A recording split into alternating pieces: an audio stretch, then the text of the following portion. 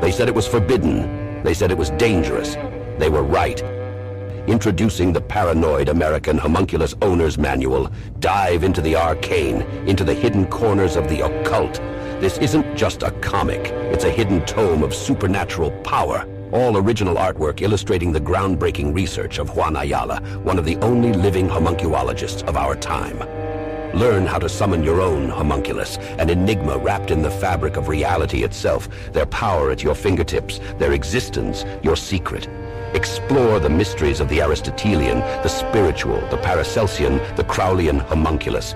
Ancient knowledge lost to time, now unearthed in this forbidden tale. This comic book holds truths not meant for the light of day. Knowledge that was buried, feared, and shunned. Are you ready to uncover the hidden? The Paranoid American Homunculus Owner's Manual, not for the faint of heart. Available now from Paranoid American. Get your copy at tjojp.com or paranoidamerican.com today.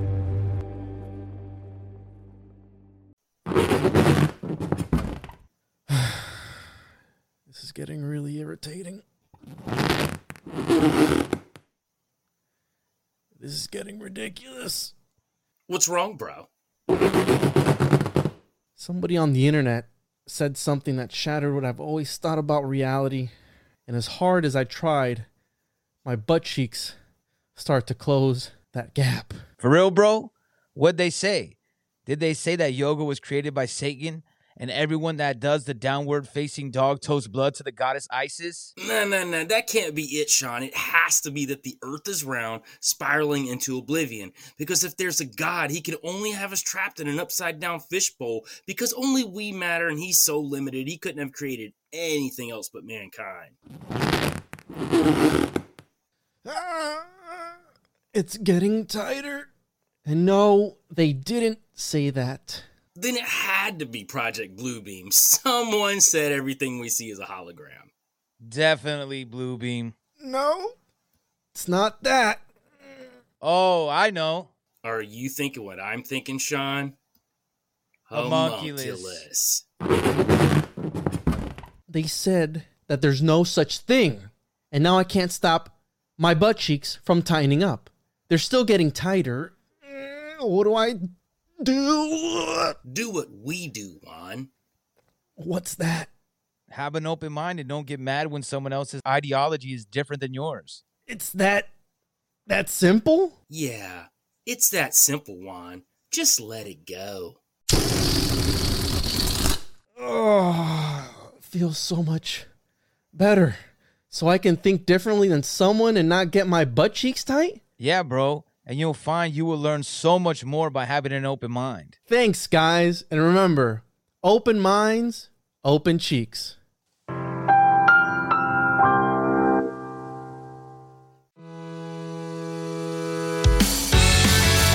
Shadowban Syndicate. Pucker up! This cuerpo transparente. They want to tell me what to think. I am over all the lies. I'll uncover what is hidden until they shadowban me. Shadowban me. You're either misses or non-binary. Shadowban. Homunculus. Shadowban me. Shadowban Syndicate. Shadowban Syndicate. Welcome back to another episode of the Shadowban Syndicate. I'm one of your hosts, one of your beautiful hosts. How do I look, guys? I look good. Got the fresh cut. You know what I'm saying? Fresh. You know what I'm saying? I'm trying to look like Joel, bro. I'm trying to transcend that next dimension with the bald head, but I know he does. Do you use a razor blade, bro? Like, how do you get your head so shiny, dog? Like, how do you do it? I use a razor blade, yeah. Nice. I'm gonna do it one day, but welcome to another episode. Follow me on social media at the 101 Podcast. And where can people find you two lovely homunculus? Kill the Mockingbirds podcast on Instagram, Kill the Mockingbirds on Telegram, and Kill the Mockingbirds on all your platforms for podcasting consumption. Nice. I like that. And today we're going to be talking about somebody who talked about the language of the bird, so I think it's relevant. And we're going to be talking about Fulcanelli, and I'd be interested to see what you guys were able to dig up on this enigmatic guy, because when I came across Fulcanelli, it was obviously doing research on the homunculus and Paracelsus, because there's a connection between last week's episode on Ascension, which got some butt cheeks tight. It did get some people tight on YouTube who were pronouncing some words wrong. There was some comments. Mercabellus or the Mercabellus or something like that. They were Mercabellium, yeah. And for those cheeks, just so they know, we didn't say it wrong. We actually said it the Hebrew way of saying it. It is Merkaba. That's but are how you say Hebrew, it. Joel? Are you Hebrew? I'm not Hebrew, but I did actually look this up. Canceled. I know. I'm not Hebrew, but I did stay at a Holiday Inn last night, so gonna say that. So we got some butt cheeks tight. We also did get some cheeks tight on the reel that Joel posted, which, I mean, people were just tearing us a new one, really. And I was having a bad day that day, so I usually don't care, which is fine, right? Because you're gonna, like, whatever ideology you have, somebody else is gonna have the opposite. Oh, and it's fine. We're in this space where we're putting our ideas out there. We're doing research. You're gonna get things wrong according to other people, and vice versa, right? So when somebody comes out and says something negative, it's okay. I take it as constructive criticism. I take that energy and I transmute it and I use it for other things. But on whenever you posted that, I was having a bad day because I got striked on YouTube, of course, by the lizard people. And I just wasn't feeling it that day. And those comments were kind of getting my cheeks tight a little bit. You know what I mean? Hey, it was really funny, though, Sean, because Juan hits me up and he was like, man, I'm about to rage. And he's like, man, you guys see this a lot? I was like, bro, this is like minor. Like, we get it, like, rammed like 24/7. Like, people love coming at us. And for anybody that doesn't know what we were talking about, I took a clip from our last Shadowban Syndicate episode where we were talking about yoga being connected to the New Age and the occult, and people went off because I put that clip up there just to, see what people would say. And, you want to see some like constructive stuff said back, right? Like, oh no, well, this is cool here or this is cool. No, it was straight up just people railing on us because one of the guys that Juan was talking about was a Catholic priest. And immediately it was like diddling boys and this whole thing. And that's where they went with it. And like, we're just talking about yoga. You guys went to a whole different level of stuff that we weren't even talking about. But we always encourage people to go listen to the podcast because you get the full context of what we're talking about. Like when we post stuff, clearly we put stuff up there for you guys to go check out the episode. That's part of it. We want you to like let your brain like circulate a bit. What is he talking about there? But if you get mad, Sean and I and now Juan is used to it, so it's all good. But I will say that the hashtags kind of led it to the Instagram yogi world, so that's also part of it. Like we got a lot of the yoga people. Like a lot of the people didn't even follow us. They were just like, "What'd you say about yoga, bro? What'd you say, bro?" Like, man, I'll downward up you right now, bro. And I'm like, damn, dog, like it's getting a little freaky up in here, man. Like. But those people make me laugh. I love it, man. Like those are like the people that call us shills and all that kind of stuff. I love it. I'm just like another one. You know what I'm saying? It's coming back and forth. It's part of the territory, though. Like you know how it is in this day and age. It doesn't matter if you're talking about conspiracies or you're talking about sports. Anything you're talking about, you're gonna get someone that goes, oh, "Really?" Like there's all those people, man. I love it, man. It's like the Springfield on The Simpsons, the town halls. You know what I mean? You just rah rah rah rah rah in the South Park, rah rah rah rah rah.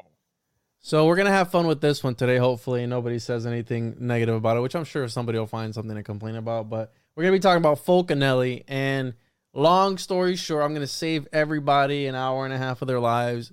What do we know about Fulcanelli? Absolutely nothing. So there's the episode. Tune in next month for the next one. No, I'm kidding. So the way I was introduced to this concept was through researching the homunculus and Paracelsus. Paracelsus, I was actually listening to Manly P. Hall. That's when I first heard it. And then diving into Paracelsus' work was when I saw another reference to it, because he's the one that they attribute this Paracelsian Theophrastic Messiah, and that's Elias Artista, which is their Rosicrucian Messiah. And he was talking about how this artist will come and he will liberate the world. He will transmute the actual world and the universe into a golden age. Now, this is from the 16th century, so some people say, oh, he was talking about some linear alignment in the sky, etc., Saturn and Gatorade and conjunction with whatever, etc. All this mumbo-jumbo astrology stuff that I don't know anything about, but that's what they attribute it to. But when I first heard Manly P. Hall talking about it, he talked about it, how it was, and for to put it in terms that you guys will know, is this ascended master type of being who, once you achieve the magnum opus, you're able to transcend dimensions. Because we're going to also be talking about one of my favorite subjects today, alchemy.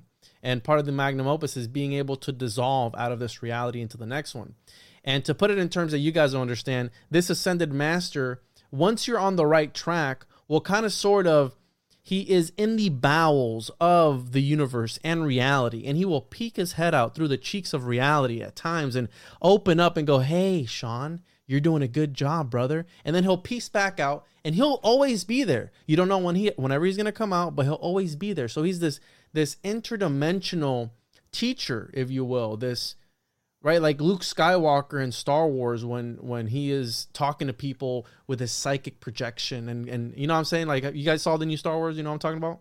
Yeah, where he's able to, like, whatever. He's able to, like, astrally project and talk to the girl somehow or another. Anyways, he's able to tap into the Force, same way this guy's able to tap into reality itself, right? So yeah, your cheeks.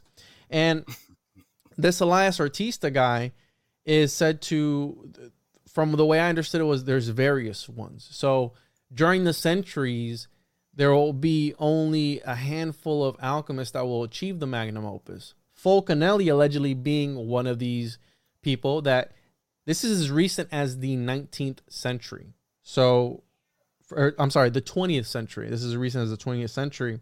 And for those that think that alchemy goes back into ancient times, Renaissance era, no, this was the people that were formed before the CIA came into play were looking for this guy. Okay. Literally 100 years ago. Like, you know what I'm saying? Yes. Like, it's not that long ago. No, it's not that long ago. That's why they call him the last alchemist. And I've got a whole bunch of notes here, but that's when I first came across this idea of because in alchemy, there are a few things that you can do as far as working your way towards it. And what I love about it is that it's a philosophical, spiritual, and literal subject. And we can go any which way with this, but some people will say, oh, look, they're just talking in code, which that could also be it. But you know, there's always that one Florida man that's going to try whatever it is that they're saying. They're going to try it in real life to see what happens, right? So Right. did you have anything else to add, Joel or Sean? I got something real quick. As soon as you told me about this subject, this is all I heard is unsolved mystery, man. I had no idea. But going into him, it's a good thing. They were talking about like 1926. So when I hear that, that's literally 100 years, less than 100 years. So to your point, I just wanted to emphasize that this is not that long ago. It's not some 15th century or like, you know, beginning of time. It's just still going on. And I'm sure a lot that just proves that a lot of this occultic alchemy stuff is still going on. 100%. Yeah. I think, you know, a lot of stuff that I was seeing, his biggest tie that I was seeing a lot of was Eugene Concelliat. That was his adept.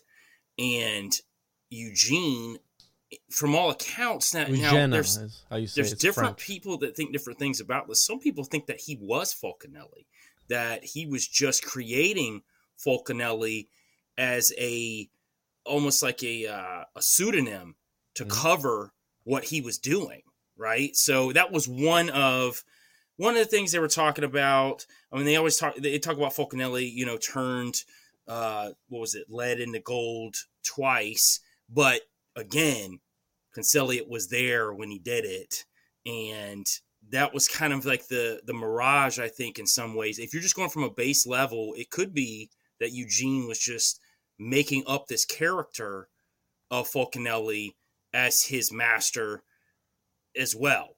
I'm not saying that's the case because I've got a bunch of other rabbit holes that could totally say that Fulcanelli was real too. But some people think that maybe that he was writing the books, the 2 books that were published, and then there was a third that never got published, that he was the one that actually wrote those and put those out. Because there was like a little secret society they had too. It was the Brothers of Heliopolis that they had. And again, there was Eugene as being kind of the forefront of this whole thing, and Fulcanelli being in the shadows. Maybe. I don't know. I think it's at least a thought to think about, that maybe he was using this this figurehead as an overarching character so he could do a lot of these things behind closed doors that maybe he wouldn't be able to do without that. And to have a witness, right? Like you have an automatic witness if you make up a character and then you're the witness. That like is pretty convenient. But it kind of reminded I was kind of seeing the lead to gold thing. It reminded me of Bitcoin and Satoshi, right? Nobody knows who Satoshi is, and this mystery. And that kind of reminded me of the same alchemy. I know it's digital currency, but it just kind of, for some reason, I found like a correlation with that. This mystery person that could change, lead into gold. So yeah, it's still money magic, Sean. Yeah, still money magic. Yeah. Yeah. And the link between last week's episode and this one is Elias Artista is linked to Elijah, and Elijah is linked to Enoch. And I know we talked about ascension and ascending in the chariot last month, right? Last episode. So there's that connection there that they link it to Elijah, and then Elijah is Enoch or Idris, whichever one that you want to pick. But there's that connection. Now, I wanted to start with there's different things you can do in alchemy. One of them being the elixir of life, one of them being the homunculus, one of them being the androgen, the divine androgen. And there's different things that you can do. There's the philosopher's stone, right? And the elixir of life needs the philosopher's stone. And this is what they're always working for. And for those that don't believe that this is still going on, Jeff Bezos, there was an article that I pulled up not too long ago that it was talking about Jeff Bezos looking for the elixir of life. Jeff Bezos looking for elixir of life. So these are things that the elites know about. It's just under a different name, if you will. And let me pull it up here so people can see it. And of course, here we go. So we have first space, now immortality. Jeff Bezos reportedly invests in eternal life startup, Altos Labs. So these dudes are just that. They're the modern alchemists of today.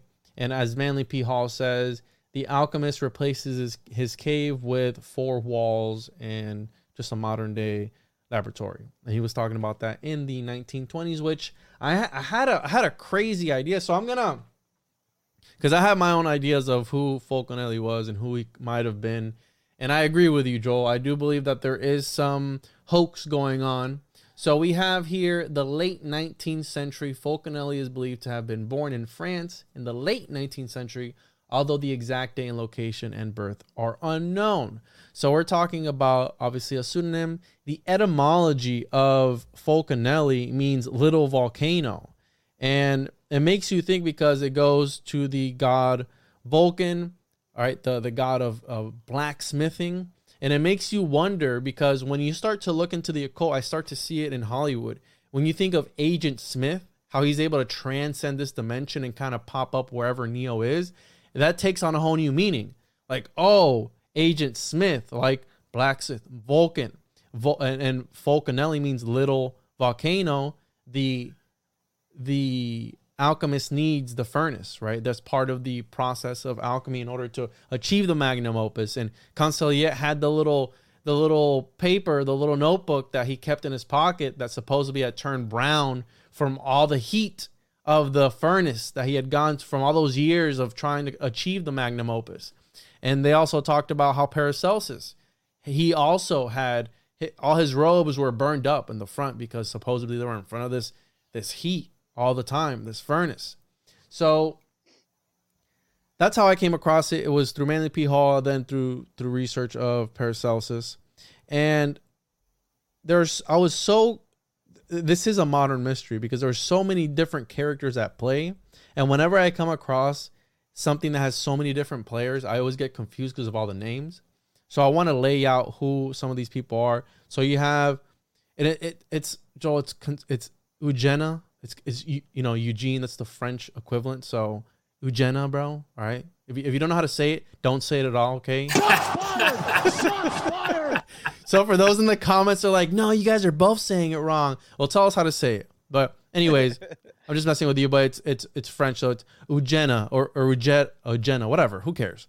So there's him, and then there's Julian Champagne, which is his counterpart, which I believe he was 20 years older than him. And Consoliate met Fulcanelli through a servant when he was about 16 years old. Now, him and Champagne had created a secret society, if you will, right? The Brothers of Heliopolis. Let me try and follow my timeline here. In 1925, but before this, in 1922, Fulcanelli was said to have achieved his magnum opus, and he disappeared out of this reality. He peaced out. In 1926, they published The Mystery of the Cathedrals, which that's what Fulcanelli, that's his magnum opus. That's what he's known for.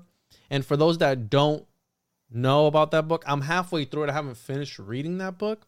But essentially what he gets into is, and I have a whole bunch of stuff here that I'm not even following my notes. Essentially, let me find it here. What he gets into is that on the cathedrals is the secret to the Philosopher's Stone. So it's hidden in plain sight. And this is what it was all about. Only the initiated know what to look for and where to look for. So what a better way than to hide something right in front of someone's eyes. And the reason for why somebody would do this is, remember, when you're talking about secret and occulted societies such as these of the alchemists, that only the power could only be in the hands of a few, it's going to die within that secret society because they're not initiating anybody else. So what a better way than to preserve it by putting it on these, what they called textbooks. These cathedrals were books in stone. The Greeks looked at their buildings as algorithms incarnated, right? They were mathematical algorithms, numbers incarnated. So right here. No, and I want to jump on what you just said too about about some of this alchemical language. Fulcanelli talks about the phonetic Kabbalah and how that it's more symphonic and homophonic in the sense of they're making sounds and almost musical type of words from their mouth. Now, when I was reading about this one, it actually made me think about, we talk about things in media that they slide in to let us know what's going on in the world. And a matter of fact, I put Sean on this. I don't know if he started it yet.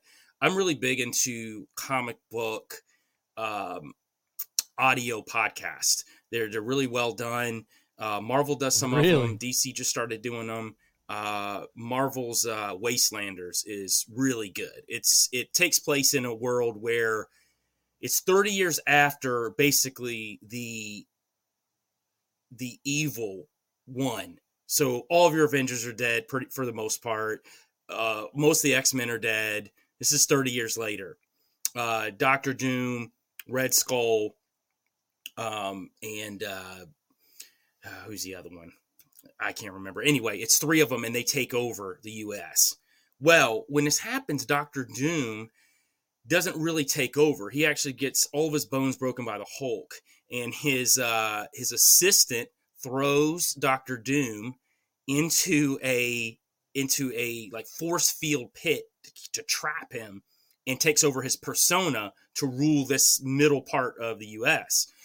During this time, Doom learned this language from these monks, and he he had learned it, but he had to reteach himself how to speak it. And it took him 30 years to reteach himself how to speak it to regain this alchemical power. Because if you know anything about Dr. Doom, he's like one of the top magicians in the world. He actually held the title, Doctor Strange's title for a while as well, and took out Thanos at one point. Really? Yeah. So Dr. That's Doom's crazy. like, he's ridiculous, but he reteaches himself this alchemical language, and I can't remember what he called it in the show. But when we were talking about this phonetic Kabbalah, and I was like, oh man, that's what he's doing right there. It's this language, because he even speaks about how it's not actual words and consonants.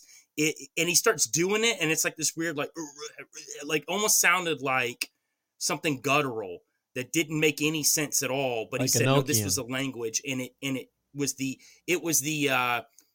essence of magic that people didn't understand. But yeah, man, it was so crazy. And I just tied those dots together. I'm like, man, they're always showing us in media. They're always showing us in just like the radio show I'm listening to. You know what I mean? They're telling you about alchemical languages and how important they are. And they're the fabric of magic. Yeah, and it's the language of the birds, right? This is what he referred the green language, and it's where he relates it to Enoch and Adam and all these things. And we have here, I found the notes, because my notes are everywhere. And the hardest part for people to know is when you're putting together a presentation, the hardest part is compiling and structuring all your information. And for those that really want to know more about this subject, better than I could at least ever present it, I found a few different books that are phenomenal. My favorite one so far being The Morning of the Magicians, Secret Societies, Conspiracies, and Vanished Civilization, which Jack Bergier, which is one of the ones that encountered Fulcanelli, was also part of that book when it was written. There is The Morning of the Magicians. You have the philosopher, not that one, Fulcanelli and the Alchemical Revival, the man behind the mystery of the cathedrals. You have the Fulcanelli Phenomenon. I also found some stuff on academia in Spanish, because a lot of people in Spain really dig it, and I can read Spanish, so I was able to read that. I'd go to Fulcanelli, and then we have here I already said the Fulcanelli Phenomenon, and there's another one. Obviously, the Mystery of the Cathedrals. And I haven't read The Dwelling of the Philosophers. I do have a copy of it, but that's the second book. And we have the Fulcanelli Phenomenon, the story of the 20th century alchemist. A whole bunch of different good books on it. And also, I interviewed Jay Widener, and Jay Widener covers it in the Mysteries of the Great Cross of Henday. He talks a lot about Fulcanelli in that as well, because that cross, also Fulcanelli also talked about it. And I did interview him about that book on my show, episode something. I forgot what episode it is. But it goes on to here to say, it has long been believed that the Gothic cathedrals were secret textbooks of some hidden knowledge, that behind the gargoyles, etc., etc. And let's see here. It has long been believed that were secret textbooks. Behind the gargoyles and the glyphs, the rose windows and the flying buttresses, a mighty secret lay, all but openly displayed. And again, that wasn't a new concept. You have, who was it that had it on the Nicholas Flamel on this? He was a philanthropist, and he was supposedly able to give to people because he had figured out how to create the Philosopher's Stone. Therefore, he could make unlimited amounts of gold. And on one of the cemeteries that he had helped build, he had put it on, supposedly, on the entrance of it, the secret of the Philosopher's Stone. But you're only going to be able to know what they're talking about if you're initiated. The same thing with the Mystery of the Cathedrals. You're able to read it, but there's something behind the reading that you need to decipher. So you need to be initiated or read it over and over again until you finally get, I don't know. But essentially it's written in code. And the reason for the secrecy in alchemy, you ask, Sean, right? Because I know Sean's is curious about this, is because back then, similar to how we're being hunted today on these social media platforms, right? I got pinged on YouTube. When you say certain words and together with one another, you get pinged by the algorithm. Well, back then, you were pinged by the church, and you were literally burned at the stake for saying certain things. If you were accused of being a witch, you'd be burned at the stake. If you were accused of being an alchemist, you were a threat to the crown because only the crown could have unlimited amounts of gold. And it sounds very similar to today and the Federal Reserve, how they're able to quite literally make money out of thin air. So in order to combat that, the alchemists needed to learn cryptography. They were the first, they were the ones to come up with cryptography and to encrypt their language. So they would hide it behind symbolism, and they would use, again, symbols and this different language that only the initiated knew. And look at the Voynich manuscript. It hasn't been able it hasn't been deciphered even till this day. I did an episode on the Copial cipher that was deciphered after 250 years because they used an AI algorithm that was finally able to crack the code, but it was written 250 years, and they still don't 100% have the entire coding because it was written by a secret society of optometrists with the light hand, right? And let me ask you this. How is this AI able to figure it out? So if you want to start going into how alchemy's changed now, it's different. At least what we see, right? They're using it in a different way. You know, you were just talking about Jeff Bezos, right? You were talking about they're merging it with technology now. Alchemy and technology is becoming one and the same. So what if this is some sort of alchemy that they're using with this AI technology to be able to decipher some of these old texts, some of these old hidden knowledges? You know, like you said, they couldn't decipher it for 250 years, but then they were able to do it with the AI, at least to a point. Yeah. So what's really going on with the AI? What's going on with the technology? You know, is it infiltrated with some sort of entities? Is it some sort of alchemy that's going on, or both? You know what I mean? Because it's so crazy, man.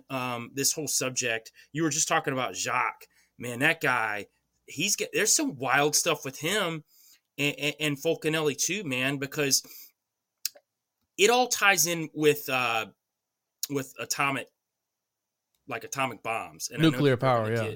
Super mad.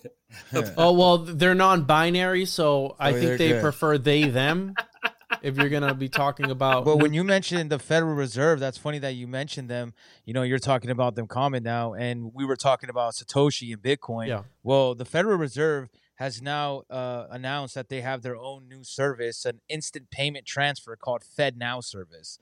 So it's like this new age of alchemy, right? Like where 100%. Instead of like... just like making lead into gold, you're doing it with algorithms and who constructed a majority of the cathedrals? The Templars. And the Templars were the ones that quite literally made the first banking system. You deposit here, you go over there with a little check, I think is what they called it. You go over there to the other side, and they knew to debit that account and give that other person that much. And then they were the ones that were like, wait a minute, as long as everyone doesn't come and at the same time withdraw their money, we can start making money by lending other people money, or the same money that's just going to be sitting there. So they had made the banking system. Now, if you want to go deeper in that conspiracy, the conspiracy is that Baphomet was one of the ones that was like, yo, do A plus B plus C alchemy and you're going to be rich. But you gotta give me your soul, bro. There's, just a little thing. You know what I'm saying? Just give me your soul. Do a blood pact, because... Well, you're seeing that going right now with the whole Silicon Valley Bank, man. Right? Yeah. Like, the reason why that people don't understand is they did a bank run. So 3 days before, they're like, hey, this bank's about to collapse. They wave that red flag and hurry. So everybody pulls their money out. I believe that kind of stuff is intentional, right? Because they're trying to get us into... At that time, just going to a regular bank when you're talking about the Knights Templar and all them, they were just trying to get you into that system of control. Now it's changing because everything's digital. Everything's, technology has caught up to the plans. So now they're trying to get you out of that bank and into that digital bank. So it's just the same thing, except now on a digital front. Yeah. Yeah. And just to go back with the whole the Jacques thing, because we're talking about technology and how alchemy is with technology now. Yeah. So Fulcanelli actually met with Jacques about a nuclear bomb, right? And he came to warn him, Andre Hellbronner. He wanted him to go tell Hellbronner basically not to do it. And I'm going to read this little piece from Fulcanelli. This was supposedly transcribed from Fulcanelli to... That's my favorite quote. Can I read it? It's my favorite Jacques. quote. This is The Secret of Alchemy. Is that the one that you're going to read? No, it's not it, actually. All right, never mind then. Or maybe you better not read when it goes to "This is the secret of alchemy." That's my favorite quote. Let me read that. Okay, I'll let you do that part of it. Now, what he was saying was, you're on the brink of success, as indeed are several others of our scientists today. Please allow me, be very, very careful. I warn you, the liberation of nuclear power is easier than you think, and the radioactivity artificially produced can poison the atmosphere of our planet in a very short time. A few years. Moreover, atomic explosives can be produced from a few grains of metal powerful enough to destroy whole cities. I'm telling you this for a fact. The alchemists have known it for a very long time. I shall not attempt to prove to you what I'm now going to say, but I ask you to repeat it to Hellbronner. Certain geometrical arrangements of highly purified materials are enough to release atomic forces without having to recourse to either electricity or vacuum techniques. If you want to read The Secret of Alchemy now, you can, or I can do it. So let me pull up here. The Chicago Pile 1, I believe, was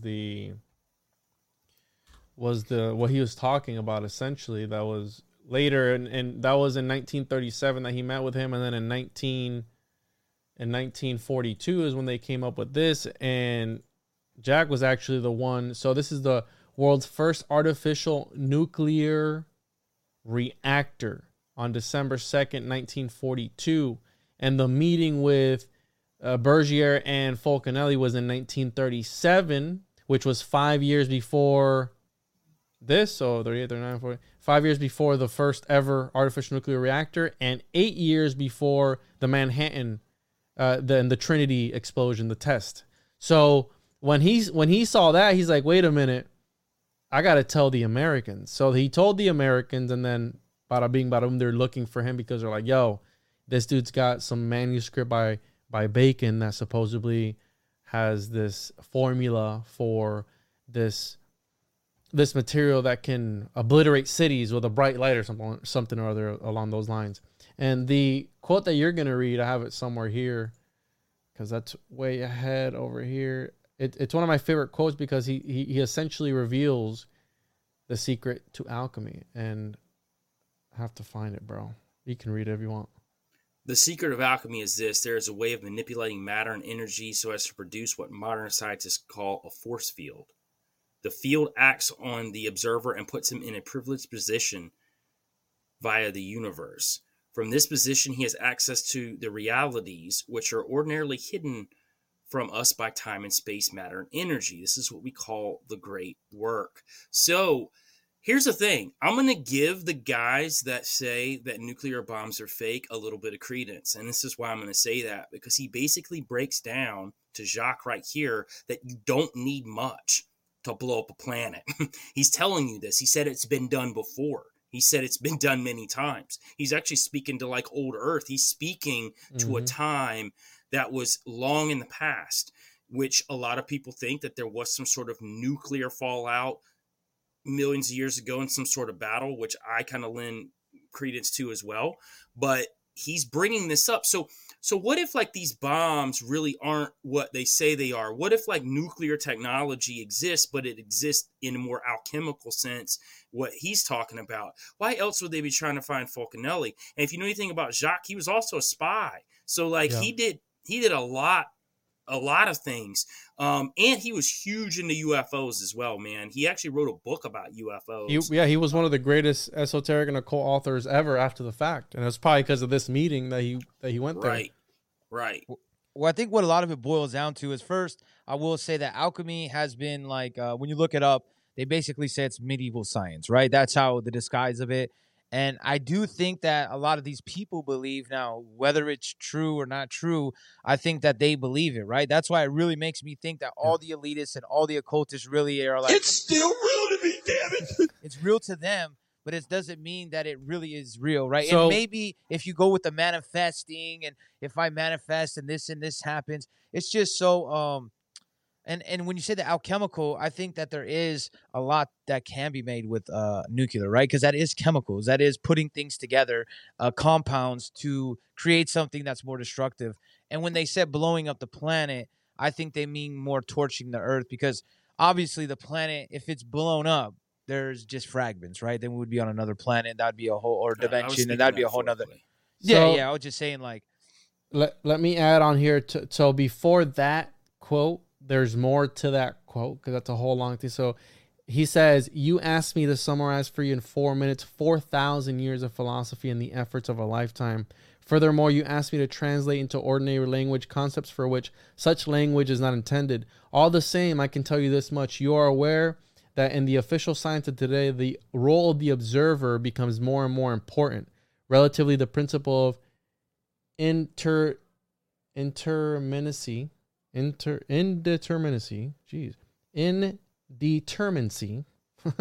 shows the extent to which the observer today intervenes in all these phenomena." And then he goes on the secret of alchemy. But then the conversation continues, and he goes, "But what about the philosopher's stone, the fabrication of gold?" And he's asking Fulcanelli. He goes, "These are only applications, particular cases. The essential thing is not the transmutation of metals, but that of the experimenter himself. It's an ancient secret that a few men rediscover once in a century." So then he goes on to say, and this is because Bergier supposedly had a photogenic memory, a photo, right? He could remember everything. So that's why we're taking this for what he's saying. And then he goes, "And what becomes of them then?" Bergier to Fulcanelli. And Fulcanelli says, "I shall know perhaps one day. And then, my friend was never to see this man again, the man who under the name of Fulcanelli has left an inedible trace.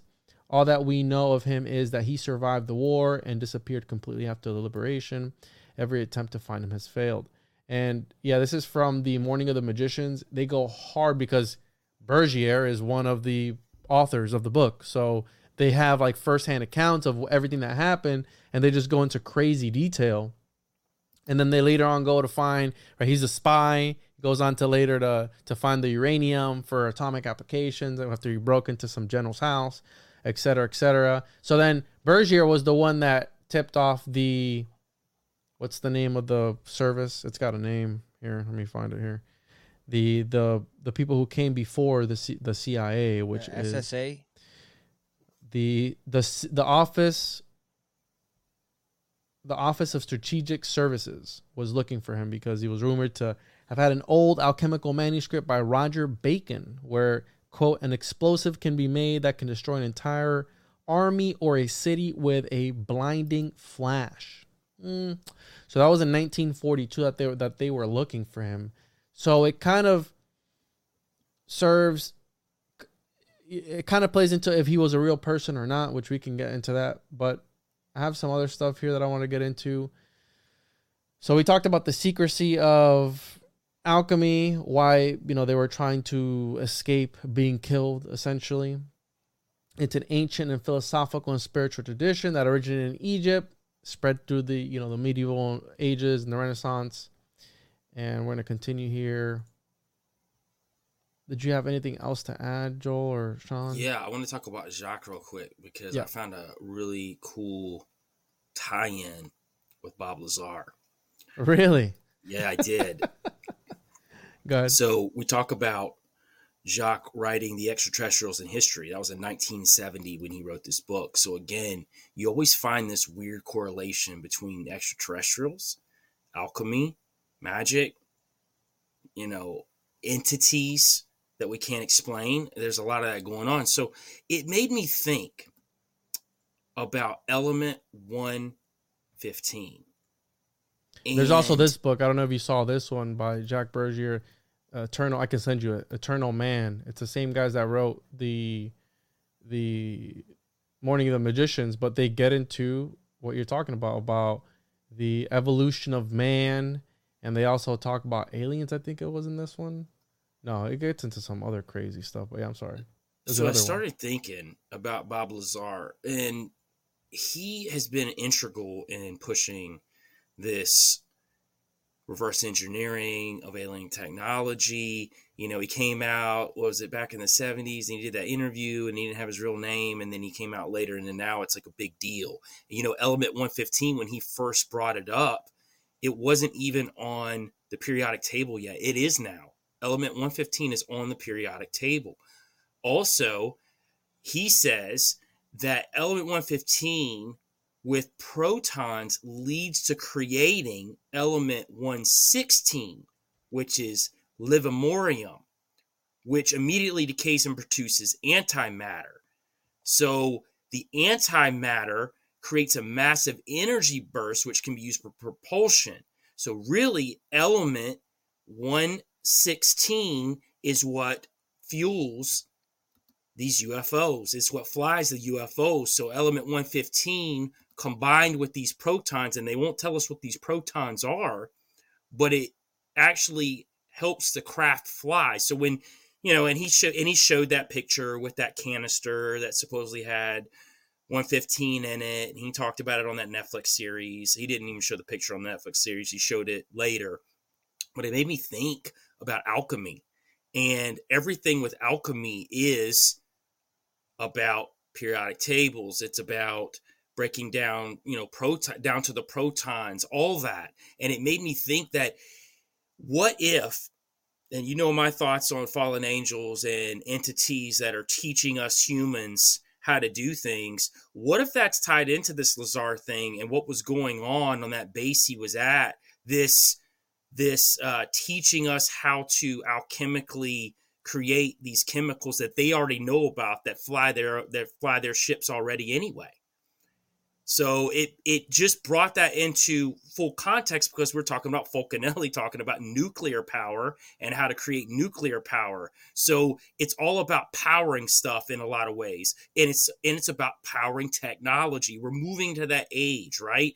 You can see that shift where in the 1950s, 1960s, everything started moving. In 1940s, after Roswell, everything started moving into more of a technological age. So this alchemy's moved into technology. So it just made me think about 115 and how it, with protons, and they won't tell us what's happening to move it into 116, which they can't prove, but that's what they say that flies these ships. Do you believe Lazar? Here's my thing. I know a lot of people think he's a psyop, right? And I think there is some validity to why he's talking about what he's talking about, right? I don't know if what he's talking about is necessarily false either. Maybe it's layered because I think there's always truth that they reveal with lies. I don't think he's definitely not telling us the whole thing. And I think it was completely manufactured that he came out when he did and what he's doing now. I don't think it's exactly what he says that it is. I know some people think that he wasn't even at the base, but it's been proven he was. So did he have a mentor while he was there? Do you know? Is that part of the story? I don't think he talked about a mentor that I remember. Unless you remember as part of that story. I don't know if he had a mentor or not. I'm not familiar. Like, I've heard the story, but I'm not 100% familiar with it, right? Because I'm not real big into, like, alien grays and things of that nature. But the reason I'm saying that is because during this whole Fulcanelli phenomenon or debacle, whatever you want to call it, I always refer back to the movie Fight Club, where to him, the guy was real, right? Whoever plays, was it Brad Pitt? He was real to him the whole time. It was like a blood and bone person. He was helping him come out and be like, yo, you need to fight. You need to, quit being a little bitch. Like, do all these things and right. Establish Fight Club, like the secret society was like, what's the first rule? Well, that there is no Fight Club or whatever the rule was. And it makes you think of things such as first rule is don't talk about Fight Club. Right. Yeah, there you go. Don't talk about Fight Club. And I completely spaced out what I was going to say next. But this idea that there's the signing of the, I think it was Declaration of Independence, one of the two, and how in that room nobody wanted to sign because they were afraid that if it failed, they would all die. Well, supposedly, and I think Ronald Reagan told the story a couple times, there was, and Manly P. Hall did as well, there was this shadow figure that came out of the shadows, similar to a Fulcanelli, to warn this guy, like, yo, don't mess around with the nuclear weapons. Well, this shadow figure come out of the woodwork and was like, yo, he was hyping people up, like, yo, you guys need to sign. And then everyone was like, yeah, we gotta sign, yeah. So then they all start getting hyped up. Everybody signs. And then after the fact was like, yo, who was the hype man? I thought it was you. Nah, fam, I thought it was you. And then they're all going back and forth. It was like this man who they don't know how he got in there. Nobody knows who he was at the end. And now I'm starting to wonder if this whole alchemy thing and the aliens and entities on the other side, because again, part of the Alliance Artista is he's interdimensional. He's in the bowels of reality and comes, peeks his head to the cheeks of reality every now and again to tell you you're doing a good job. And it's just making me think, is he involved with whatever? Hey, you know what I'm saying? Like, you know what I'm getting at? I've got one for you though on that, Juan. So when Bob Lazar talks about it, he says that element 115 could also be the famed exotic matter that is needed to create traversable wormholes. And it was the subject of a leaked defense intelligence reference document called Traversable Wormholes, Stargates, and Negative Energy. All right, hear me out. Hold on, bro. Hold on. All right, hold on. Just pause for a second, bro. You're going too fast for me, bro. Hold on. So, because you're talking about wormholes and opening up the fabric of space and time. Now, there was, I forget which alchemist that supposedly had a dagger, because we're talking about elements, right? We're talking about forging things. We're literally talking about putting things together to make something else happen. Well, there was this I forgot which alchemist it was that had I want to say it was Flamel or somebody who had a dagger that could open space and time, right? They could cut open space and time with it because it's made out of the Philosopher's Stone. I'm thinking about the Philosopher's Stone right now, bro. Like this forbidden thing that they don't know how to make it, but somehow we got a little bit of that powder of projection, right? The red powder of projection that Edward Kelly had, that Bergier had, right? All these little, that Consolier had, that a little bit of it in order to transmute lead into gold. And so it's making me think that you ever wonder, because we touched on the Manhattan Project, and if I'm not mistaken, I believe that was in Oak Ridge, Tennessee. Was it not the headquarters of the Manhattan Project? Or was that another project? Manhattan Project. Our bodies come in different shapes and sizes, so doesn't it make sense that our weight loss plans should too? That's the beauty of Noom. They build a personal plan that factors in dietary restrictions, medical issues, and other personal needs so your plan works for you. Noom doesn't restrict or shame when you want to treat yourself. Their flexible program focuses on progress instead of perfection. You don't have to give up carbs or anything. And with their daily lessons, you can learn something new about your food choices every day.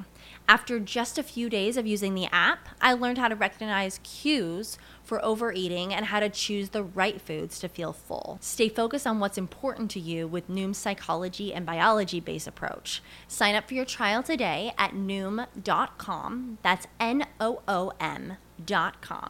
And check out Noom's first ever cookbook, The Noom Kitchen, for 100 healthy and delicious recipes to promote better living. Available to buy now wherever books are sold. Hold on, I'm going to tell you right now if I'm wrong or not. Boom. All right, Manhattan Project National Historic Park information is Oak Ridge, Tennessee. All right. Sean, we're going to go there, bro. We're going to fucking go there, bro. Okay? What if, because you know how they talk about how Dogman like fucking goes through portals? What if his claws are made out of this fucking element that's able to, boom, open up space and time because it's using this weird element, and part of the chimeric lore, right? You're mixing things together. Well, what is that? The alchemists were doing the same thing back then. Right? They were mixing animals together to make other animals, right? To make these chimeras. That's the whole homunculus lore. There's different things that you can make through alchemy. Now, is it that, back then to them, was it ethical or not? Well, we have Paracelsian monsters that were atrocities that would come out, and they would, I guess some of them would be released. I don't know, but I'm thinking of Dogman right now because of the Manhattan Project. And what if that was like some sort of half alchemy, half nuclear power. I don't know, His bro. own little. It's wild. I mean, What it could the be. hell? Oh my God! No way! Yeah. Oh, oh. Nice. That was a good. I like that analogy. See, what I was thinking a lot when you guys are talking about technology and alchemy and all this, and in that time, it was the movement of the technocracy, right? Technocrats, where a technocrat is where they wanted to control people by data, but at that time, the technology wasn't where it is today. So I believe a lot of that translates into this technocracy world that we're getting into by now that we have the internet, now that we could track people and see what they're buying, see what they're into. Like, I don't know if you guys heard, like, you know how Xbox had came out with that little, this is a while ago. They had that little 2-camera system. I forgot what it's called. And they could play games. You could play like The tennis Kinect on or it. something? Yeah, the Kinect, right? Now, people didn't realize that Kinect, when it was like aimed at you, it was checking for everything in your house. What kind of books do you have? What kind of posters you have? Because then they could resell things to you. And the technocrats But that's believe, naked playing tennis. My balls are jiggling everywhere. Yeah, they seen you right there. They were like, got him. The CIA agent on the other side. Ugh. Were your cheeks tight or were they loose? They were loose at that time, It's bro. like, blowing in the wind. Oh shit. But technocrats were very prevalent around this time. So to me, Fulcanelli, I'm probably saying his name wrong, but I'll say it. Fulcanelli, Flucerino over here, like that's why I kind of like feel like it's one of these folklores, lure, right? So- to get us in, sucked in, so that we can believe what they believe, so they can, whether it's true or not, doesn't matter if we all No. believe it. It's not a psyop. It's not a psyop, bro. Fulcanelli was a real guy. So He was real. He wrote books. he was real. He was real to me. Is it real to me? It's Still real to me. It's real. It's real to me. So all right. Let's get into who he might have been, because so a quick rundown.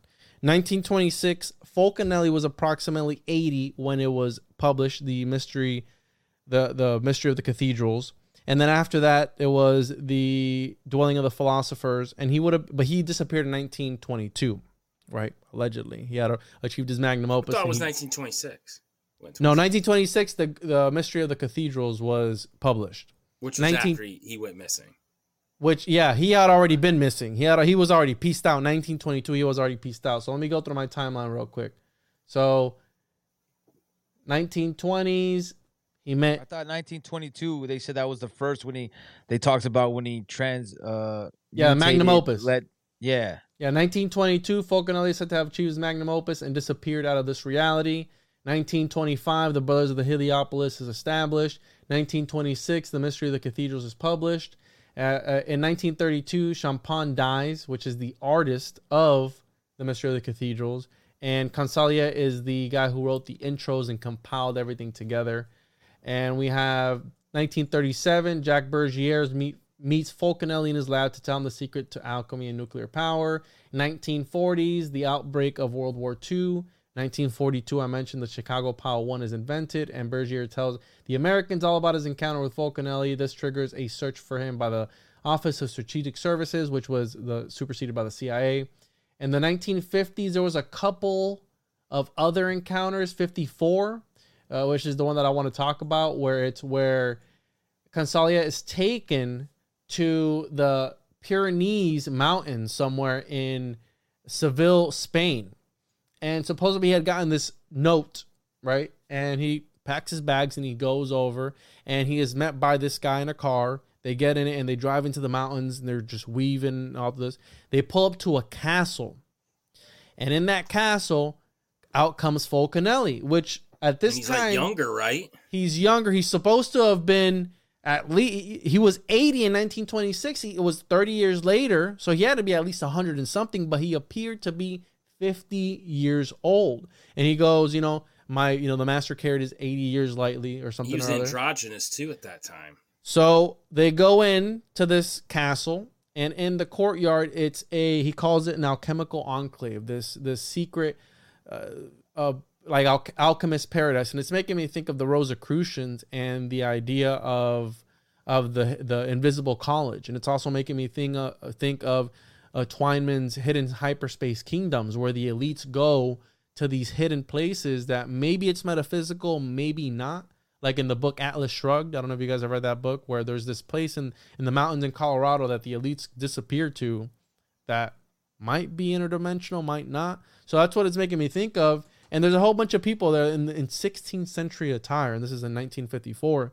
And he has a lab, right? He opens up this wall and he's like, hey, here, you have this lab. So Consalia is doing his thing in his lab, and one day he goes out to get a breath of fresh air. And he goes outside to the courtyard. And as he's sitting there, there's these women walking towards him. And as they're approaching him, one stops in front of him to greet him. And it's fucking Fulcanelli.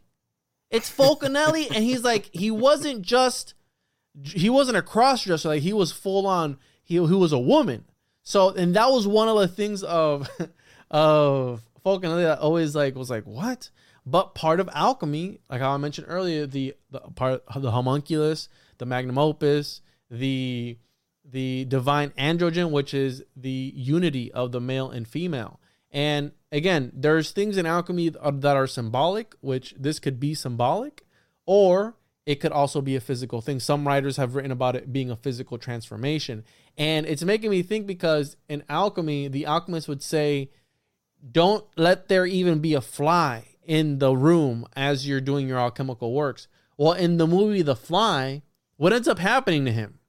Where he's trying to jump, right? To teleport from one end to the other. He ends up letting a fly in his lab. And there's numerous movies that show stuff like that. Yes.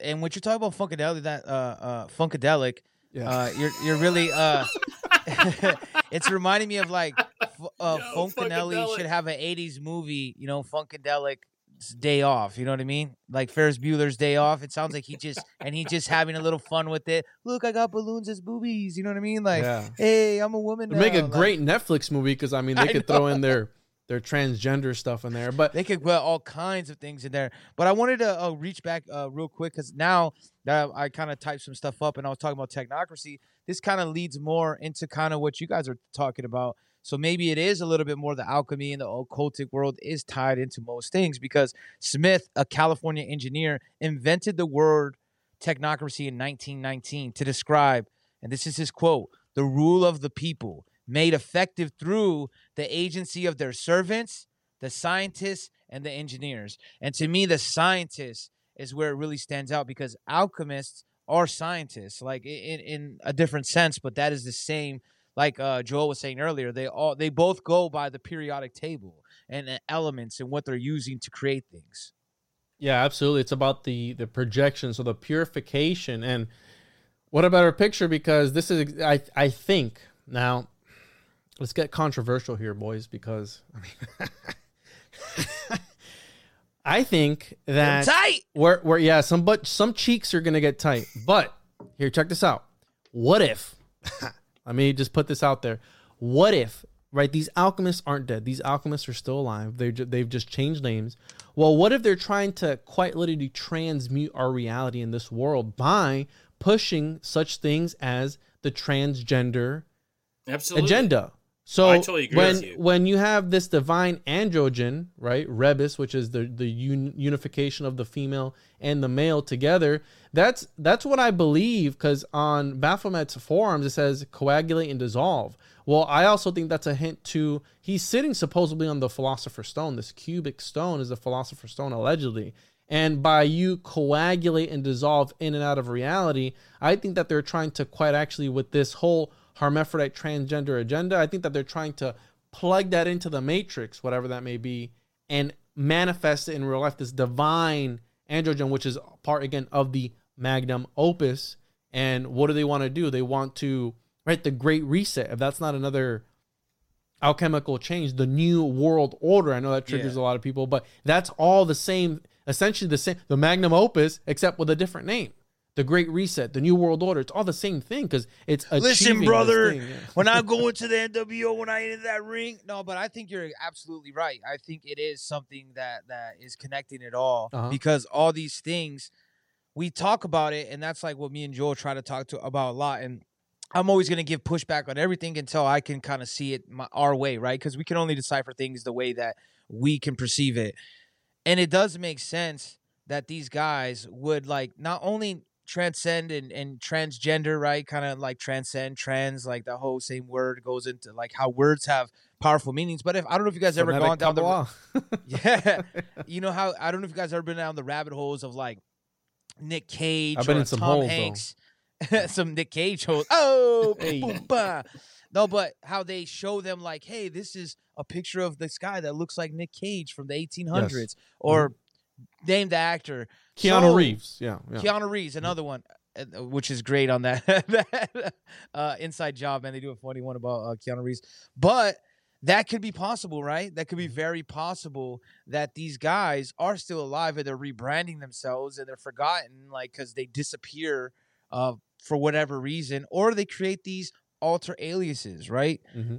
That this guy didn't exist. He existed, but not that name, right? And you use these alter egos to put out some of your work, put out your publishings. So that way, a lot of people still do this to this day. They use stage names. It's the same concept. Yeah. They have a stage name, and then they just go from there. Well, check this out. Eliphas Levi, he was one of the first modern ceremonial magicians. Mm-hmm. And he was inspiration for the Hermetic Order. He literally talks about the great work and its significance when it comes to Baphomet and Androgen of Mendez, which is like a pan type of god. So he's the one that drew the famous one, the main Baphomet. He's the one that came up with it. Yeah. Right. So he actually breaks that down. The goat of Mendez, which is the Androgen of Mendez, and these gods that he pushes are androgynous, are what we would talk about as transgender now. And I think more so than transgender, I think they want to move us to a sexless, a true androgynous being. I think that's ultimately what they're pushing. I think they want to say that we're going to actually transcend a sex. We'll be asexual at that point. I agree. I totally agree with you on that. That ties like, into transhumanism as well. Yes. So I think that's what they want to do. And I think these alchemists, and just in my opinion, I think these alchemists are tied in with these beings, these fallen angels. I think they've talked to them. They've got this knowledge from them. And yes, they are doing these things. I think they are able to transverse. They crossed over. They've seen some other Transverse things. these cheeks. They are transversing a lot of cheeks, man. Those guys like Aleister Crowley, man, they've been transversing all manner of cheeks that's possible. Broken Goat spokes cheeks, everywhere, man. Cow cheeks, alien cheeks, men, women, whatever, man. They're all about the Bigfoot cheeks, Dogman cheeks. Like they've been up in it, man. They really get down though. I mean, to each his own. Now, I agree with you with the whole the trans thing. Like I do think they want to make asexual, but I think it's not just. In my opinion, all of this, whether it comes from the politicians, the elites, the alchemists, or the occultist people, I believe they want to take away creativity because I think the most dangerous thing is creativity. That's why they want everybody asexual drones that are just kind of like, hey, what do we do? Worker bees that just follow the queen and, hey, whatever we got to do, if we got to die for it. That is what I believe because I believe critical thinking and creativity go hand in hand. And if you've noticed, in the past year, creativity has fallen off a lot. Like a lot of people just copy and paste. That's how they did it for the record industry and the movie industry for a long time. Yeah, there's original pieces here and there, but for most part, it's just these recreations of stuff we've already done. You see it online, Sean, even with posts. Somebody will create a great post, and then if somebody copies it, gives them no credit, and just copies it, puts it out as their own. I'm not talking about me or anything. But you do see that a lot. Yes. Where people just want the easy road to either success or notoriety or whatever. And here's the thing, that queen bee is going to feed them that. Yep. Hey, it's easy. All you got to do is just take what we give you. Become this androgynous being who just, you'll get all the pleasure you need from us. Just do what we tell you to do. And that's what they want to sell you on. TikTok's a perfect example. Look at like when a sound is big, right? A trending sound.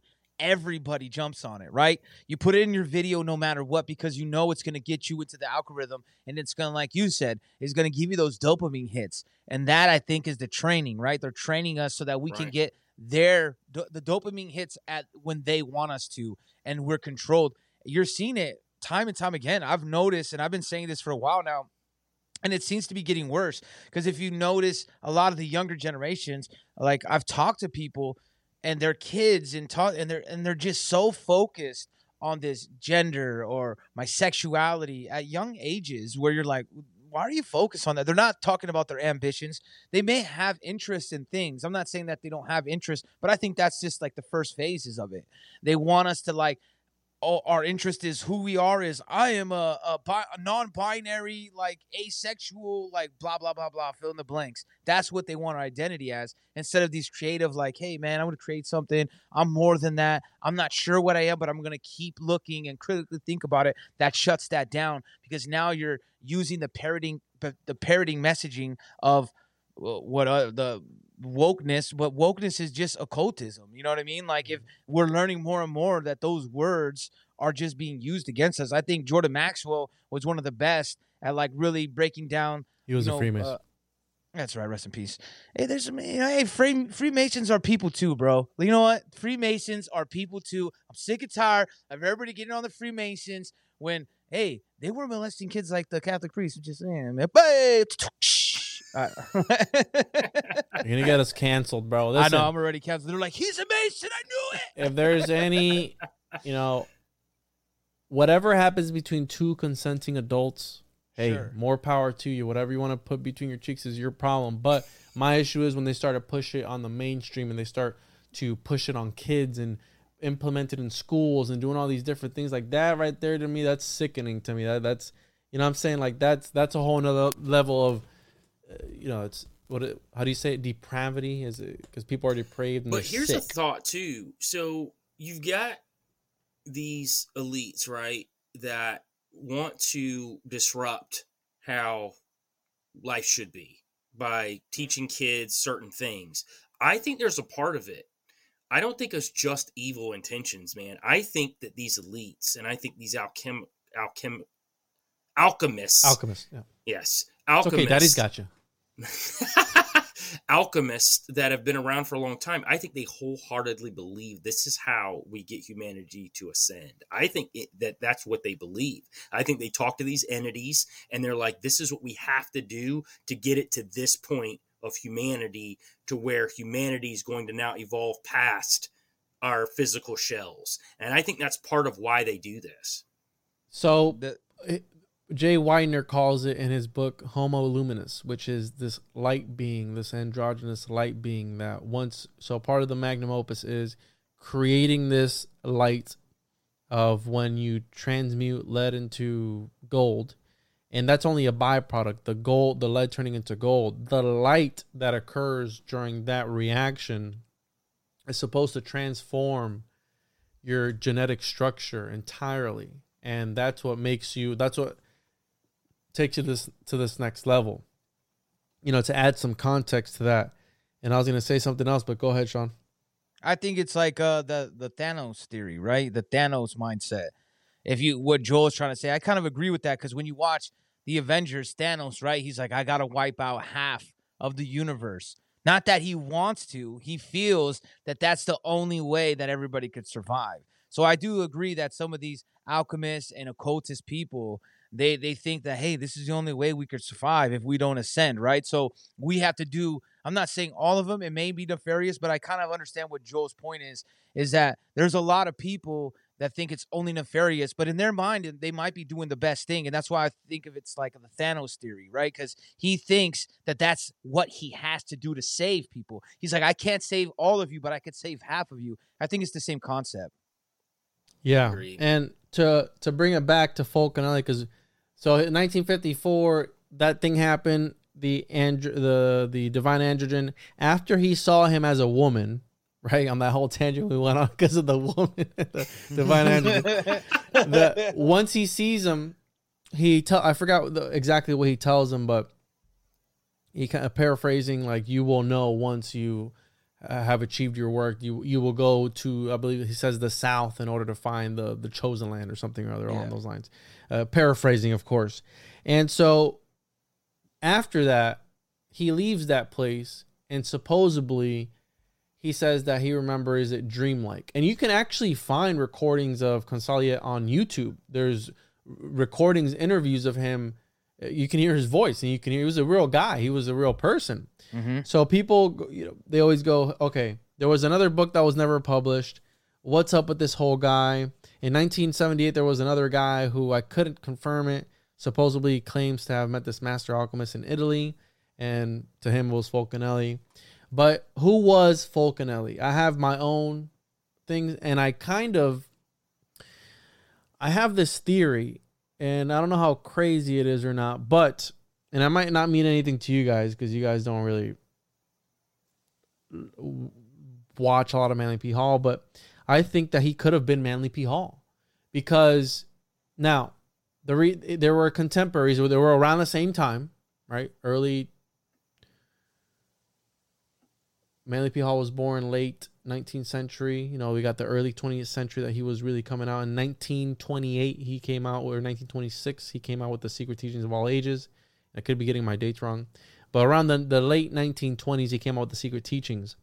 And he wrote that book, but he never talks about Fulcanelli in any of his writings. And Fulcanelli is probably one of the most influential alchemists. And Manly P. Hall was really into alchemy. He had a lot of different alchemical texts and plates and books and rare manuscripts.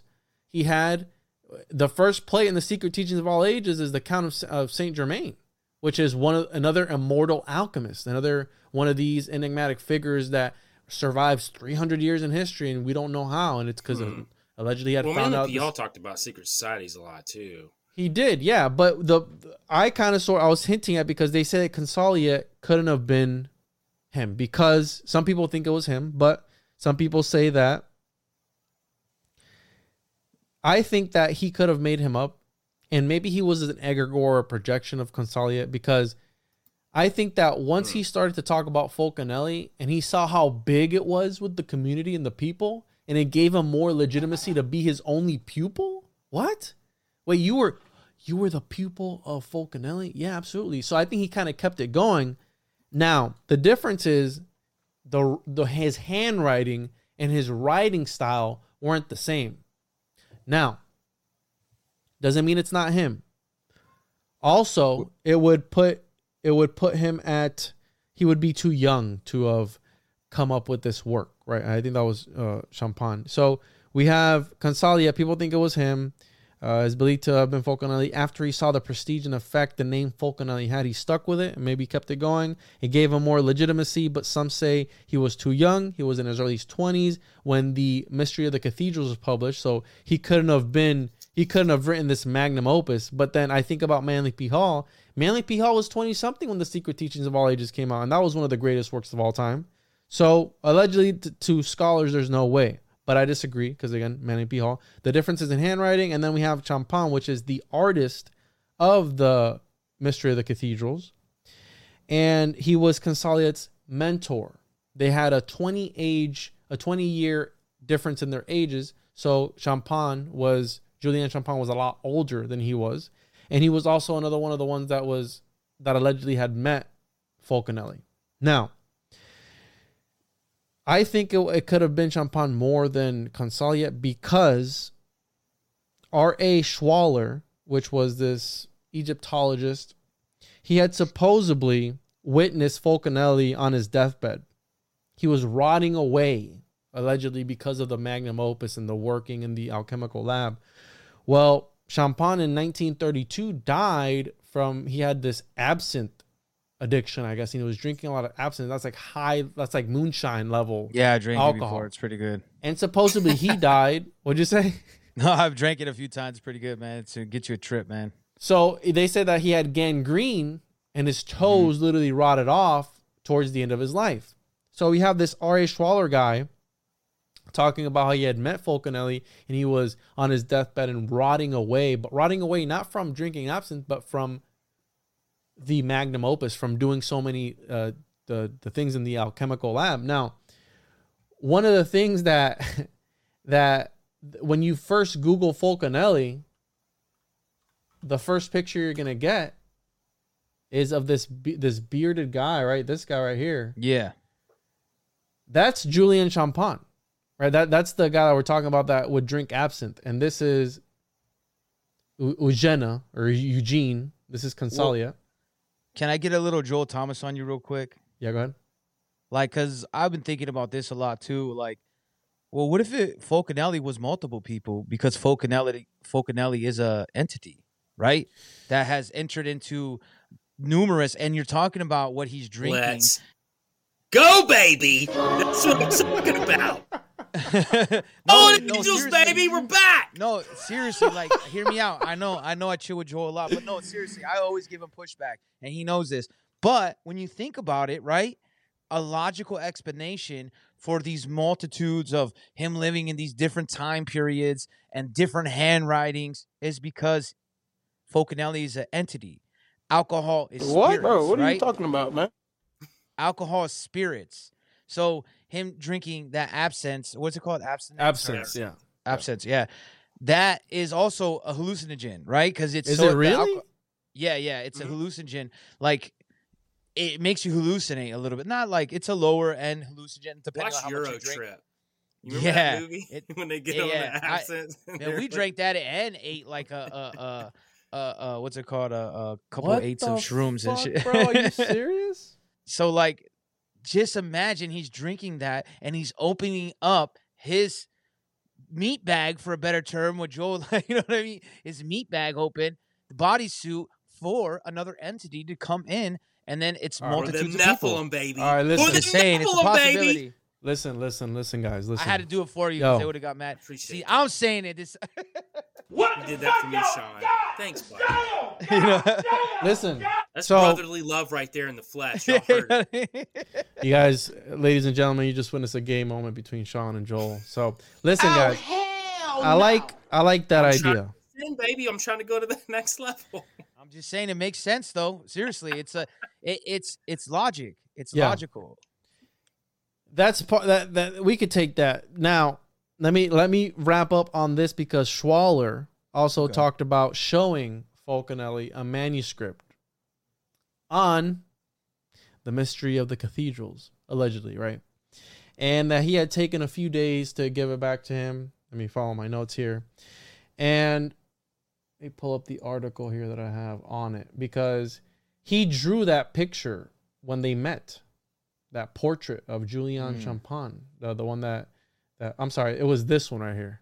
This is the sketch that Schwaller did in, I believe that's 1930. And so, and this is another one. This is a self-portrait, and there's he is in 1927 in his lab.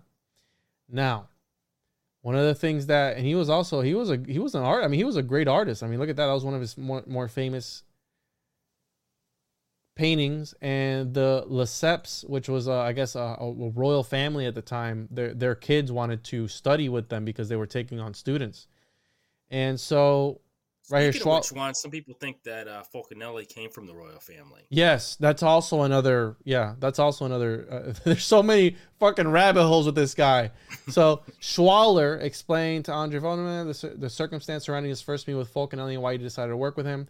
I came in touch with the man quite naturally. We were frequently at the same cafe, etc. I never took a liking to Fulcanelli, but he was the only one in Paris I could talk to about the alchemical work.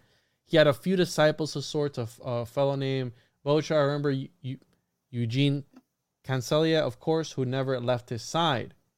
Now, Eugene, who also never left his side. Well, Champagne and Eugene were married, were joined at the hip, if you will, divine androgen style. They were both joined at the hip. He knew what he was doing from a practical point of view. And also, Champagne was practicing alchemy since he was 16 years old. So he was well-versed in the alchemical arts. Okay. Now, he knew what he was doing from a practical point of view. He was about 10 years older than I and rather well connected in the publishing world, or so he told me. But there were aspects he did not understand, theoretical aspects, what I call doctrine. He made a technique of proper gesture needed in the work instead of leaving it, etc., etc. So apparently, Eugene, after the fact, didn't think that Eugene didn't think that Champagne was well versed in the minor opus, the lesser work, which is about purifying your soul and all this other bullshit, right, et cetera, et cetera. And he goes on to talk about, I showed him, Fulcanelli, the documentation I had gathered of cathedral symbolism. He got very excited and assured me he would give me a hand in publishing it. I was at the time thinking about moving away from Paris. The whole social affair was taking too much time, but had been working on a book with detailed proof through the structural elements of the cathedrals and through the sculpture and ornaments that they were a Christian expression of the Hermetic work, right? I did not talk to him about all the material I had gathered concerning the symbolism of the cathedrals. At the time, I intended to publish something on the subject, and he made me believe he could help me. He had connections. He really was most interested when I showed him the manuscript and asked to borrow it for a few days to look at it more closely in view of presenting it to the publisher. It took me a long time to get the manuscript back, and when he did return it, his opinion was that this material should not get published, that it revealed too much, and publication was bound to lead me to adverse consequences. Mind you, this is Champagne that he's talking about. A regular confidence man he was, that one, but I admit I had thoughts in that direction myself, and he merely confirmed them. While I had other things on my mind, I had other things on my mind, and I was at the time preparing to move up to Switzerland, and that was an enormous undertaking. We left shortly thereafter, and I gave no further thought to the matter. I didn't stay in touch with the Paris people. Wanted to get away from all the social involvement. Then in 1926, I find out about the publication of Le Mystère des Cathedrals. It was completely based on my work. Now, this guy could just be a hater too, right? Schwaller, the Bourse, right? He could be a hater that maybe he was hating on Fulcanelli. But the one part that really fucked me up was when he's talking about the death. He, when already sick, when he came to me last time, limping someone and complaining of circulatory problems. And he persisted in the insane desire to come forth with whatever he had thought he had understood. So he talks about how he was rotting away. He was turning black. Now, the one piece of thing that sealed it for me that I think is Champagne, and I think that him and Consolier were both in on it together, was when John Schmidt, the publisher, him, Consolier, and Champagne go to him together to present to him the book that they're going to publish. And the guy, Jean, is noticing, this guy's talking about the alchemical work and symbolism, et cetera, et cetera. It's Champagne that he's looking at with the mustache.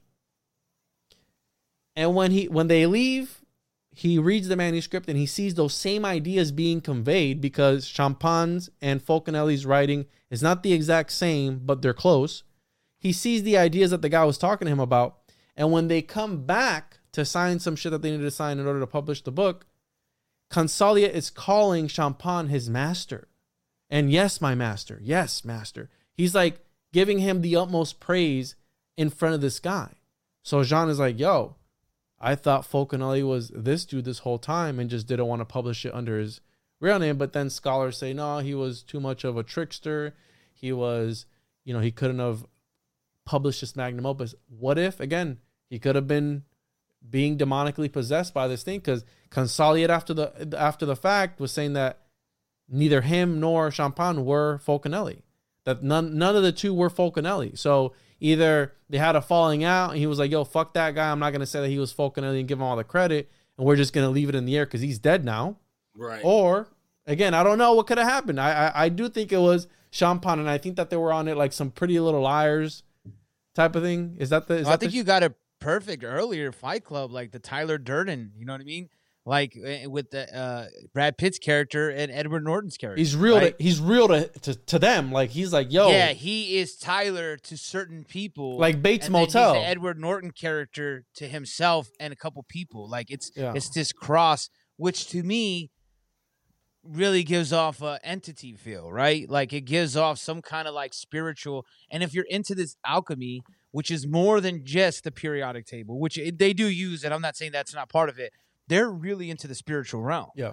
And if you're conjuring up things to be rich, you're going to get something that's going to tell you how to get rich, but it's also going to, so it's going to need something back, and it's going to need you. Those And cheeks, I think baby. that, yeah, give those cheeks up. Hey, check this out. Go a little bit deeper, right? Get deeper in them cheeks. So, the question was also asked, who was Fulcanelli's master? And some people think that his master was actually his wife.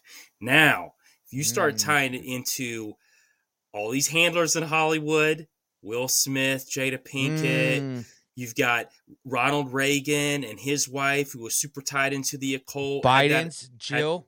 Yes. You got Jill and you got Joe. I mean, you can go down the line of all of these women that were controllers. I mean, we're talking about Reagan, man. Do you know when Reagan got shot? Do you know that his wife was so freaked out that she got tied in with an astrologer? Do you know this astrologer mapped out his entire presidency for 7 years? 7 years. Do you know that his plane would leave when she said it could leave? There were times when his plane would fly out at 2:22 in the AM. Bro, he was tight. You said Reagan, right? Yeah. He was tight Ronald with Manly Reagan. P. Hall, too. Exactly. So you can tie all of this in to this Fulcanelli thing because, again, it's something to do with these female handlers when it comes to these guys that have power or prestige in a certain arena. Handle these nuts. It's something to it to think about. I mean, even if Fulcanelli's not real and he was something that was made up, maybe she's Fulcanelli. Maybe this woman behind the scenes was Fulcanelli. Maybe that's why they didn't ever show her and no one really ever saw her except for the few adepts because she was a woman. Maybe that was part of it too. And also, they had a secret society too, Yes. right? They had a secret. Oh they had an no! occult What circle. about what you just said when he came back? You just kind of threw me into head. When he came back, Fulcanelli was a woman. But if Fulcanelli was a woman the whole time, right? If Fulcanelli is like not Fulcanelli, you know what I'm saying? But that's who Yeah. the actual master is. Mhm. And then this Champagne guy is taking all that information and publishing it and posing because that's the master. Maybe something like that will like what- too, you know? What's the Perry guy that dresses up as a woman all the time? What's his Tyler name? Perry. Tyler Perry. That's some Tyler Perry shit. Or what is it? Big Mama's House. You guys remember seeing those movies too? Nah, I don't watch it. I've never actually watched a Tyler Perry movie. You see Big Mama's House though with Martin Lawrence though, right? Well, Big Mama's House, but Yeah. I'm saying not the what's it called? The Medea. Medea's. Medea. Yeah, no, I've no, never no, watched no, any no, of those, bro. This is whack. Big But- Mama House, I'll fuck with that, but I'm not gonna fuck with the Medea's and shit like that. So the verdict being that, yeah, it could have been because the first one to have the name Fulcanelli was the wife of, I forgot who it was in her little notebook that they were part of the cafe. Let me find it here. I had it somewhere anyways, but yeah, the first appearance of the name Fulcanelli was from a woman. It was from a, let me pull it up here. So this is in Spanish, but the Fulcanelli pseudonym that we found for the first time in the documentation, private of Jean Emily, whatever this name is, wife of August Bartholdi.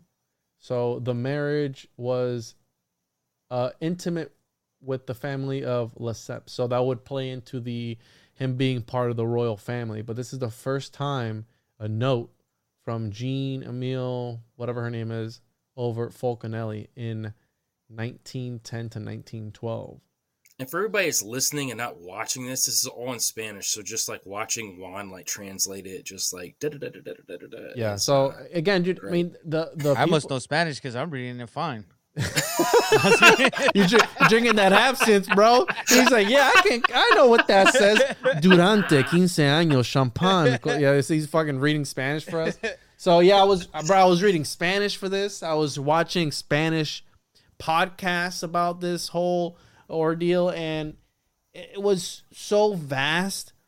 And I still don't know who the fuck this guy was. But my favorite part was that interdimensional castle, because it always seems that wizards and alchemists have a tower, have a castle. It's all about the castle that they're in. So again, you got Harry Potter with the castles going through the walls and the train station. I don't know, man. I think that the verdict so far, he could have been a real person. right? He could have been this interdimensional alchemist. Number 2, he could have been Consolier or Champagne. Number 3, he could have been this entity that was possessing people, right? Because, and let me get your cheeks tight a little bit, Sean and Joel. Did you know that in the word altar, or the word bar in Sumerian means altar? And what do you do at a bar? You consume wine and spirits. So again, that phonetic Kabbalah, you know what I'm saying? Like all these words have meaning. There's a deeper meaning behind everything else, and that's why they lay everything out the way they do.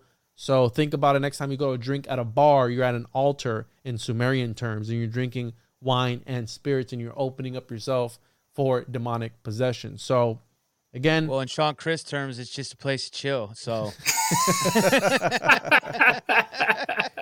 I never thought I'd be talking about Fulcanelli and aliens and dogmen all in the same episode. That dogman part where that I really, bro, I'm on that now, because when you said the Philosopher's Stone as the clause and interdimensional travel, that makes a lot of sense. Listen. It's part of the homunculus lore, and part of the homunculus is it does what you need to do. And I think that these dogmen are like these meat suits that people jump into to have fun. Let's take it for a spin. And where did all this originate? We're talking about the Manhattan Oak Ridge, Tennessee. And what's going on in Oak Ridge? Yep. Some shady shit's going on in Oak Ridge, bro. Yeah, no, some weird stuff. And when I went up there was a sign that said, what was it? Gatlinburg, the gateway to the Smokies. And I was like, the gateway? You talking about a portal, bro? Like, what you know what I'm saying? Like, what are you getting at? So I think something, and it's really dark. I think I seen the same sign, but the sign to me said something different. It said, Dumb ways to die. So many dumb ways to die. maybe we seen a different sign. I'm not sure. Maybe we saw it different. I saw the one that said, keep your butt cheeks tight because dogman's out here. But you're right. It's a gateway, right? All that terminology is intentional. I really think you got something with this dogman. I actually want to think about that a little bit more after the podcast. I like that idea because we've talked a lot about dogman being interdimensional, and now you kind of connected how he can be interdimensional, or it also, like you said, just a meat bag that you're wearing to do dirty deeds too, right? To do things that you want to do. Part of alchemy is the transference of consciousness too. They were able to like bottle up your consciousness and transmute it to something else. So again, it's all linked, bro. And I think, a lot of people go, oh, you talk about alchemy too much. Well, I think it's at the core of a lot of things. It just has a different name. If you don't call it alchemy. It's at the core of everything. And I completely agree with you on that. I don't know how people can't see that. Because if you're talking about the occult in any sense, alchemy is at the base of all of it. And you can't have one without the other. So I don't see how people can't understand that part of it. I just think people don't want to understand it. And I think that's a lot to do with it. I don't think that it's that they don't believe it. It's just too much. And it is, because it's secrets behind secrets behind secrets behind secrets. Like you said, you're looking at a cathedral and there's all of these different secrets that tie together, but you have to be an initiate to understand what those symbols mean. And even if you understand those symbols, you still have to be able to put them together in the right order to decipher it. Yeah, like to actually know what it means. It's to me, alchemy is underestimated because it's called science. So what people, I believe, is that they're taught, like if you Google what's the definition of alchemy or what is alchemy, the meaning of alchemy, they're going to just tell you, oh, it's medieval science. You know what I mean? No. In the mid ages, that's what they kind of like. You said it doesn't say that? No, I'm saying that, that people aren't going to understand it. Like they're not, because they're going to look at it as, oh, it's just, they didn't know at that time, they were putting shit and blood on it because they thought like shit and blood together would be so good, not knowing that it's actually spells and different ways of using elements around you to manipulate things. To sum everything up in a nutshell, what you were saying, Joel, behold, said Boehm, and this was a philosopher, a German philosopher, he will show it to you plain enough. If you be a magus and worthy, else you shall remain blind still. So again, if you're that magus, if you're that initiate, you're gonna see it. Otherwise, you shall remain blind still. So this is what they were all getting at with the mystery of the cathedrals and Again, the Mystery of the Cathedrals is a whole other episode, and the Dwelling of the Philosopher is a whole other episode. This is just Fulcanelli, the entity or the man, whatever you want to call it, and its story, right? He's they, them. He's probably Do you non-binary. think when Fulcanelli changed to a woman, they called him Fluzanelli, like a floozy, Fluzanelli? Hey, Fluzanelli, what's up? I don't know. Fluzanelli be getting everybody head around here. Yeah, bro. I don't know. You'd be getting everybody's interdimensional. They call her Jawbone. Got that strong crimson chin over here, bro. So that's what I got on Fulcanelli. You guys got anything else? I think this is a hell of an episode. You got something else? No, I said I that's what I had too. No, I think you described it the best, where it's like really 4 options of the possibilities. Like we haven't come to a conclusion because it's so difficult to actually come to a conclusion when you're forced to kind of take the word of a bunch of different people and then you're piecing it together. Plus, it was such a long time ago. We sound like we can interview a lot of these people, but I think you put I think the champagne thing does make a lot of sense. And I think if not, then it may be some kind of entity as well, like a combination. I think it's probably a combination of all 4 answers you said. Remember, I just think Sean and I's relationship got a lot stronger after this episode. Just remember that we're taking the word of alchemists, and what were alchemists known for? Cryptography. So take that for what you will, because I've had people, on the Jay Widener episode, he's an alchemist. They're like, he never says what he's talking about. I go, since when have you known any alchemist to be straight up and straightforward? Yeah. Like, that's their whole thing, bro. Like, you know what I'm saying? Like, they're not gonna be straight up because they're alchemists. You know what I'm saying? You gotta earn it. You gotta read the books. And well, they don't get that Juan, me, and Joe. It's just You're the best around. Nothing's gonna ever keep you down. it's true, man. Like, why would you believe a liar though? That's like the people that are like, hey, he lies all the time, but this time he's telling the truth. so I got a button for you, bro. Homunculus confirmed. Eat a bag of dog dicks. Homunculus confirmed. Good God. That's a homunculus. And this is my favorite one right here. Ready? Certified homunculus. Homuncadelic. Oh, man. I like it. All right. You should have. The only thing I would add to that instead, eat a bag of Dogman dicks. Well, listen. I'll tell you off air. But yeah, anyways, let's plug our shit. Get the fuck out of here.